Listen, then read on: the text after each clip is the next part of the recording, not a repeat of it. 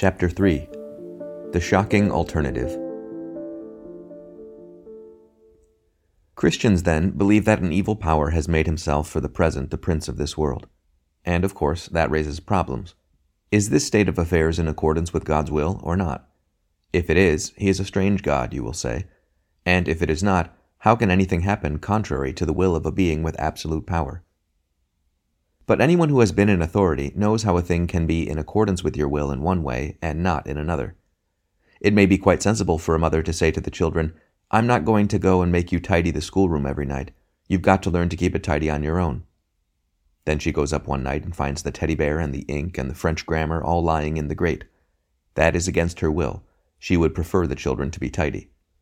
But on the other hand, it is her will which has left the children free to be untidy. The same thing arises in any regiment or trade union or school. You make a thing voluntary, and then half the people do not do it. That is not what you willed, but your will has made it possible.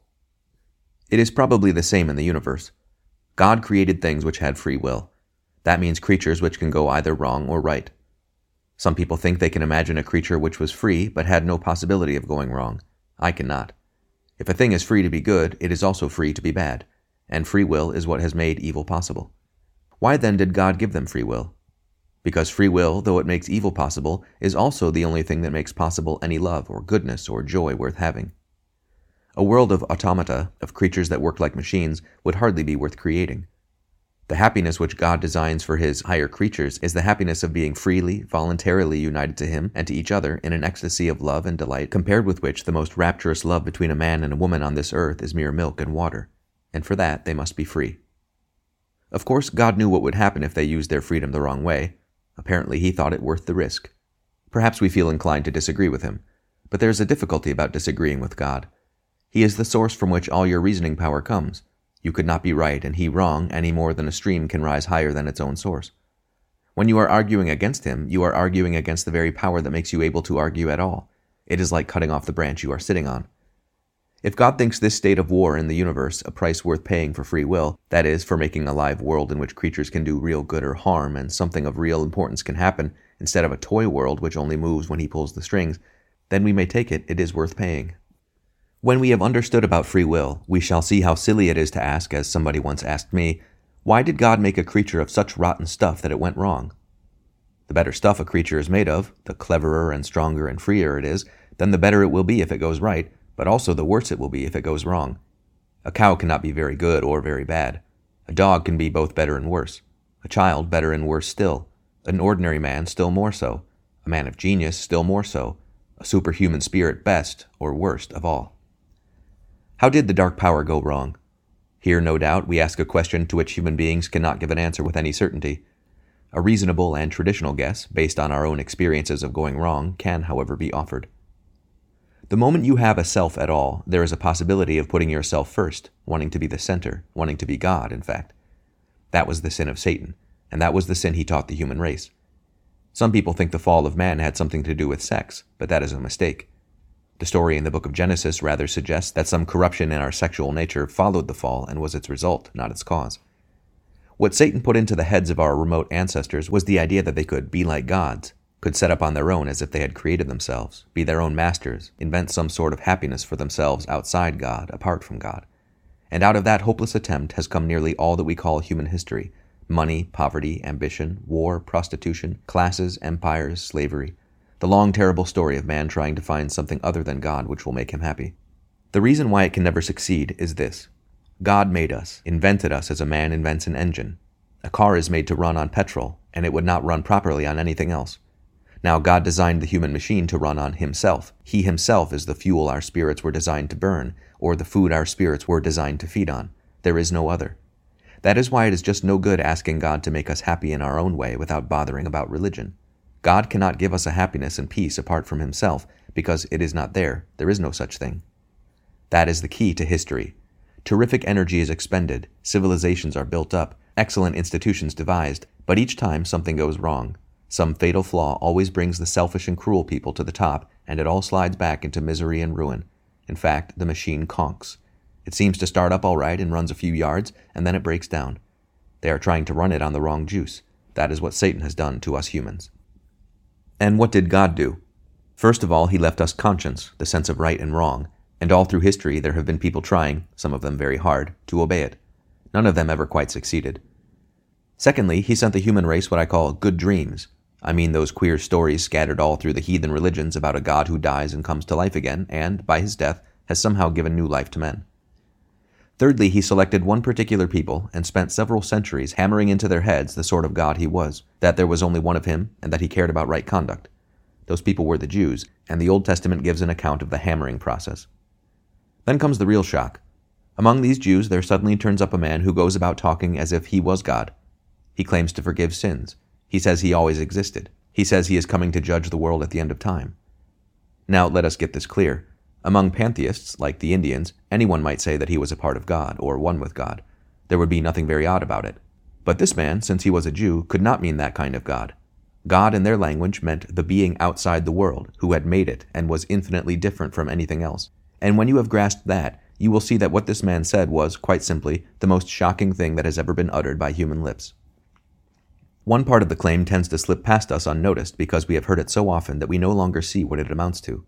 I mean the claim to forgive sins, any sins. Now, unless the speaker is God, this is really so preposterous as to be comic. We can all understand how a man forgives offenses against himself. You tread on my toes and I forgive you. You steal my money and I forgive you. But what should we make of a man, himself unrobbed and untrodden on, who announced that he forgave you for treading on other men's toes and stealing other men's money? Asinine fatuity is the kindest description we should give of his conduct. Yet this is what Jesus did. He told people that their sins were forgiven, and never waited to consult all the other people whom their sins had undoubtedly injured. He unhesitatingly behaved as if he was the party chiefly concerned, the person chiefly offended in all offenses. This makes sense only if he really was the God whose laws are broken, and whose love is wounded in every sin. In the mouth of any speaker who is not God, these words would imply what I can only regard as a silliness and conceit unrivaled by any other character in history. Yet, and this is the strange, significant thing, even his enemies, when they read the Gospels, do not usually get the impression of silliness and conceit. Still less do unprejudiced readers. Christ says that he is humble and meek, and we believe him, not noticing that, if he were merely a man, humility and meekness are the very last characteristics we could attribute to some of his sayings. I am trying here to prevent anyone saying the really foolish thing that people often say about him. I am ready to accept Jesus as a great moral teacher, but I don't accept his claim to be God. That is the one thing we must not say. A man who was merely a man and said the sort of things Jesus said would not be a great moral teacher. He would either be a lunatic, on a level with the man who says he is a poached egg, or else he would be the devil of hell. You must make your choice. Either this man was and is the Son of God, or else a madman or something worse. You can shut him up for a fool, you can spit at him and kill him as a demon, or you can fall at his feet and call him Lord and God. But let us not come with any patronizing nonsense about his being a great human teacher. He has not left that open to us, and he did not intend to. Chapter 4. The Perfect Penitent. We are faced then with a frightening alternative. This man we are talking about either was and is just what he said, or else a lunatic or something worse. Now it seems to me obvious that he was neither a lunatic nor a fiend, and consequently, however strange or terrifying or unlikely it may seem, I have to accept the view that he was and is God. God has landed on this enemy-occupied world in human form. And now, what was the purpose of it all? What did he come to do? Well, to teach, of course. But as soon as you look into the New Testament or any other Christian writing, you will find they are constantly talking about something different, about his death and his coming to life again. It is obvious that Christians think the chief point of the story lies there. They think the main thing he came to earth to do was to suffer and be killed. Now, before I became a Christian, I was under the impression that the first thing Christians had to believe was one particular theory as to what the point of his dying was. According to that theory, God wanted to punish men for having deserted and joined the great rebel, but Christ volunteered to be punished instead, and so God let us off. Now I admit that even this theory does not seem to me quite so immoral and so silly as it used to, but that is not the point I want to make. What I came to see later on was that neither this theory nor any other is Christianity. The central Christian belief is that Christ's death has somehow put us right with God and given us a fresh start. Theories as to how it did this are another matter. A good many different theories have been held as to how it works. What all Christians are agreed on is that it does work. I will tell you what I think it is like. All sensible people know that if you are tired and hungry, a meal will do you good. But the modern theory of nourishment, all about the vitamins and proteins, is a different thing. People ate their dinners and felt better long before the theory of vitamins was ever heard of, and if the theory of vitamins is someday abandoned, they will go on eating their dinners just the same. Theories about Christ's death are not Christianity. They are explanations about how it works. Christians would not all agree as to how important those theories are. My own church, the Church of England, does not lay down any one of them as the right one. The Church of Rome goes a bit further. But I think they will all agree that the thing itself is infinitely more important than any explanations that theologians have produced. I think they would probably admit that no explanation will ever be quite adequate to the reality. But as I said in the preface to this book, I am only a layman, and at this point we are getting into deep water. I can only tell you, for what it is worth, how I personally look at the matter. In my view, the theories are not themselves the thing you are asked to accept. Many of you no doubt have read Jeans or Eddington. What they do when they want to explain the atom, or something of that sort, is to give you a description out of which you can make a mental picture. But then they warn you that this picture is not what the scientists actually believe. What the scientists believe is a mathematical formula. The pictures are there only to help you to understand the formula. They are not really true in the way the formula is. They do not give you the real thing, but only something more or less like it. They are only meant to help, and if they do not help, you can drop them. The thing itself cannot be pictured. It can only be expressed mathematically. We are in the same boat here. We believe that the death of Christ is just that point in history at which something absolutely unimaginable from outside shows through into our own world. And if we cannot picture even the atoms of which our own world is built, of course we are not going to be able to picture this. Indeed, if we found that we could fully understand it, that very fact would show it was not what it professes to be, the inconceivable, the uncreated, the thing from beyond nature, striking down into nature like lightning. You may ask what good it will be to us if we do not understand it, but that is easily answered. A man can eat his dinner without understanding exactly how food nourishes him. A man can accept what Christ has done without knowing how it works. Indeed, he certainly would not know how it works until he has accepted it. We are told that Christ was killed for us, that his death has washed out our sins, and that by dying he disabled death itself. That is the formula. That is Christianity. That is what has to be believed. Any theories we build up as to how Christ's death did all this are, in my view, quite secondary. Mere plans or diagrams to be left alone if they do not help us, and even if they do help us, not to be confused with the thing itself. All the same, some of these theories are worth looking at. The one most people have heard is the one I mentioned before, the one about our being let off because Christ has volunteered to bear a punishment instead of us. Now, on the face of it, that is a very silly theory. If God was prepared to let us off, why on earth did he not do so? And what possible point could there be in punishing an innocent person instead? None at all that I can see, if you are thinking of punishment in the police court sense. On the other hand, if you are thinking of a debt, there is plenty of point in a person who has some assets paying it on behalf of someone who has not. Or if you take paying the penalty not in the sense of being punished, but in the more general sense of standing the racket or footing the bill, then of course it is a matter of common experience that when one person has got himself into a hole, the trouble of getting him out usually falls on a kind friend. Now, what was the sort of hole man had got himself into? He had tried to set up on his own, to behave as if he belonged to himself. In other words, fallen man is not simply an imperfect creature who needs improvement. He is a rebel who must lay down his arms. Laying down your arms, surrendering, saying you are sorry, realizing that you have been on the wrong track and getting ready to start life over again from the ground floor, that is the only way out of our hole. This process of surrender, this movement full speed astern, is what Christians call repentance. Now, repentance is no fun at all. It is something much harder than merely eating humble pie. It means unlearning all the self-conceit and self-will that we have been training ourselves into for thousands of years. It means killing part of yourself, undergoing a kind of death. In fact, it needs a good man to repent. And here comes the catch. Only a bad person needs to repent. Only a good person can repent perfectly. The worse you are, the more you need it, and the less you can do it. The only person who could do it perfectly would be a perfect person, and he would not need it. Remember, this repentance, this willing submission to humiliation and a kind of death, is not something God demands of you before he will take you back and which he could let you off of if he chose. It is simply a description of what going back to him is like. If you ask God to take you back without it, you are really asking him to let you go back without going back. It cannot happen. Very well then, we must go through with it. But the same badness which makes us need it makes us unable to do it. Can we do it if God helps us? Yes, but what do we mean when we talk of God helping us? We mean God putting into us a bit of himself, so to speak. He lends us a little of his reasoning powers, and that is how we think. He puts a little of his love into us, and that is how we love one another. When you teach a child writing, you hold its hand while it forms the letters. That is, it forms the letters because you are forming them. We love and reason because God loves and reasons and holds our hands while we do it. Now, if we had not fallen, that would be all plain sailing. But unfortunately, we now need God's help in order to do something which God, in his own nature, never does at all: to surrender, to suffer, to submit, to die. Nothing in God's nature corresponds to this process at all, so that the one road for which we now need God's leadership most of all is a road God, in his own nature, has never walked. God can share only what he has. This thing, in his own nature, he has not. But supposing God became a man, suppose our human nature which can suffer and die was amalgamated with God's nature in one person. then that person could help us. He could surrender his will and suffer and die because he was man, and he could do it perfectly because he was God. You and I can go through this process only if God does it in us, but God can do it only if he becomes man. Our attempts at this dying will succeed only if we men share in God's dying, just as our thinking can succeed only because it is a drop out of the ocean of his intelligence. But we cannot share God's dying unless God dies, and he cannot die except by being a man. That is the sense in which he pays our debt, and suffers for us what he himself need not suffer at all. I have heard some people complain that if Jesus was God as well as man, then his sufferings and death lose all value in their eyes because it must have been so easy for him. Others may, very rightly, rebuke the ingratitude and ungraciousness of this objection. What staggers me is the misunderstanding it betrays. In one sense, of course, those who make it are right. They have even understated their own case. The perfect submission, the perfect suffering, the perfect death were not only easier to Jesus because he was God, but were possible only because he was God. But surely that is a very odd reason for not accepting them.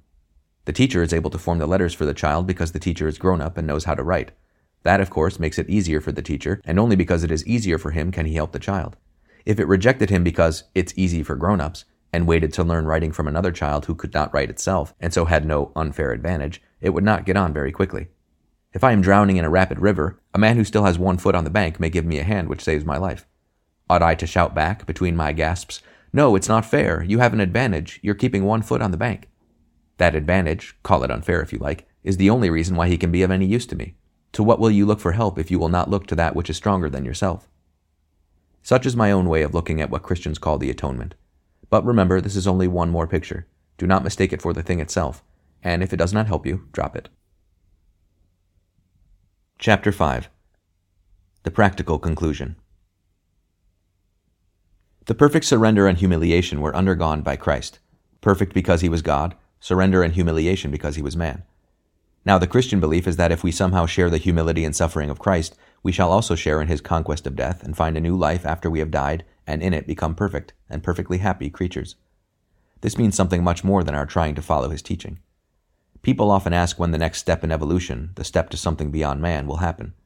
But in the Christian view, it has happened already. In Christ, a new kind of man appeared, and the new kind of life which began in him is to be put into us. How is this to be done? Now, please remember how we acquired the old, ordinary kind of life. We derived it from others, from our father and mother and all our ancestors, without our consent, and by a very curious process involving pleasure, pain, and danger, a process you would never have guessed.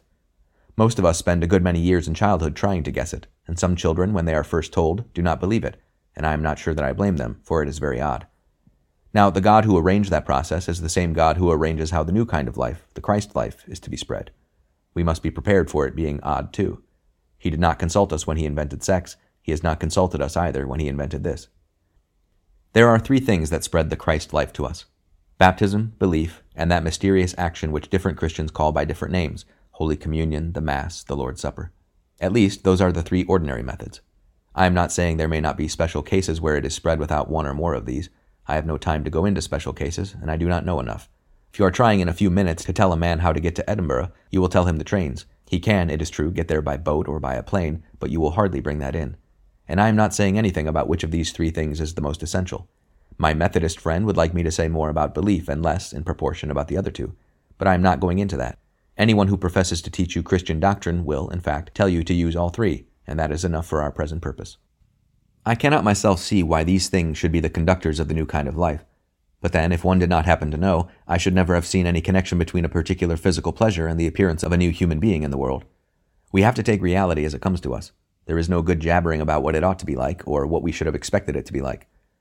But though I cannot see why it should be so, I can tell you why I believe it is so.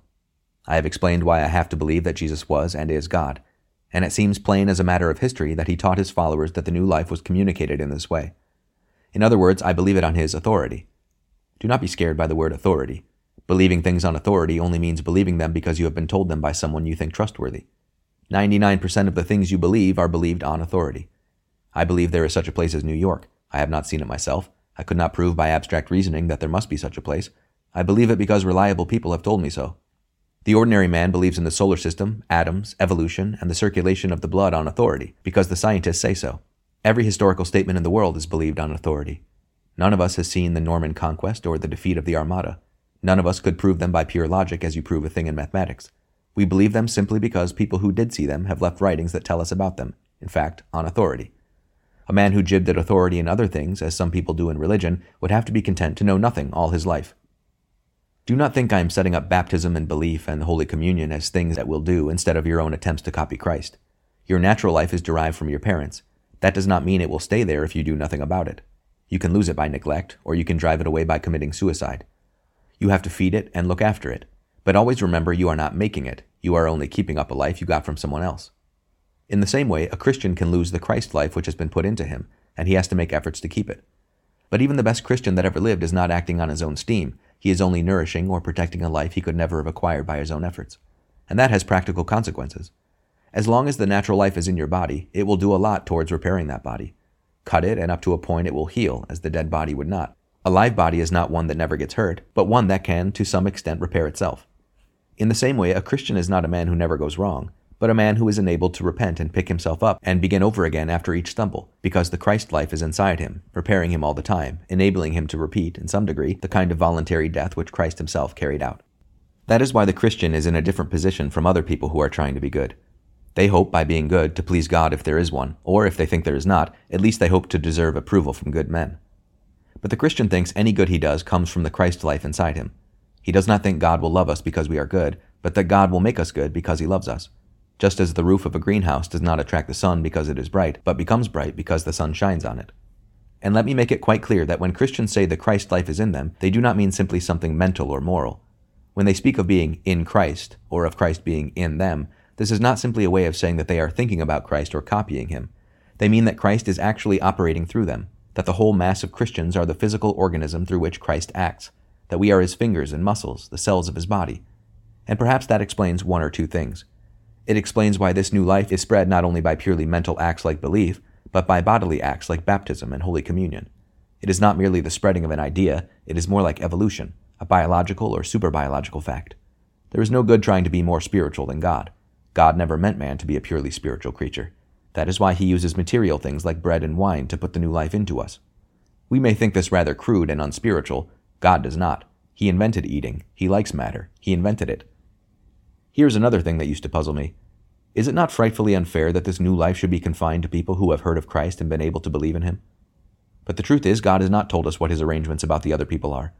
We do know that no man can be saved except through Christ. We do not know that only those who know him can be saved through him.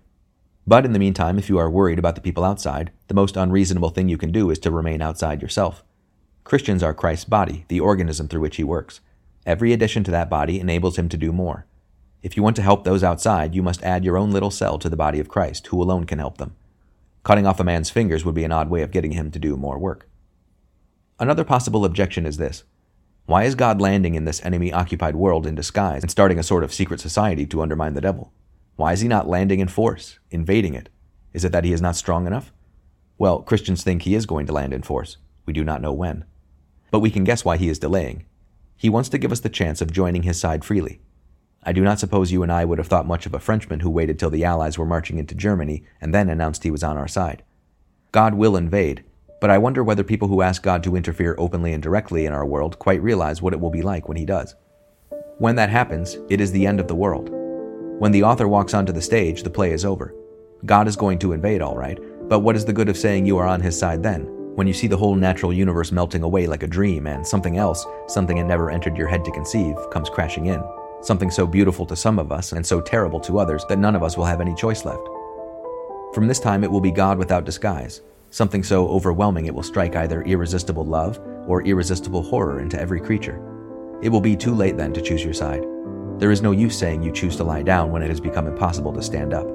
That will not be the time for choosing. It will be the time when we discover which side we really have chosen, whether we realized it before or not. Now, today, this moment is our chance to choose the right side. God is holding back to give us that chance. It will not last forever. We must take it or leave it.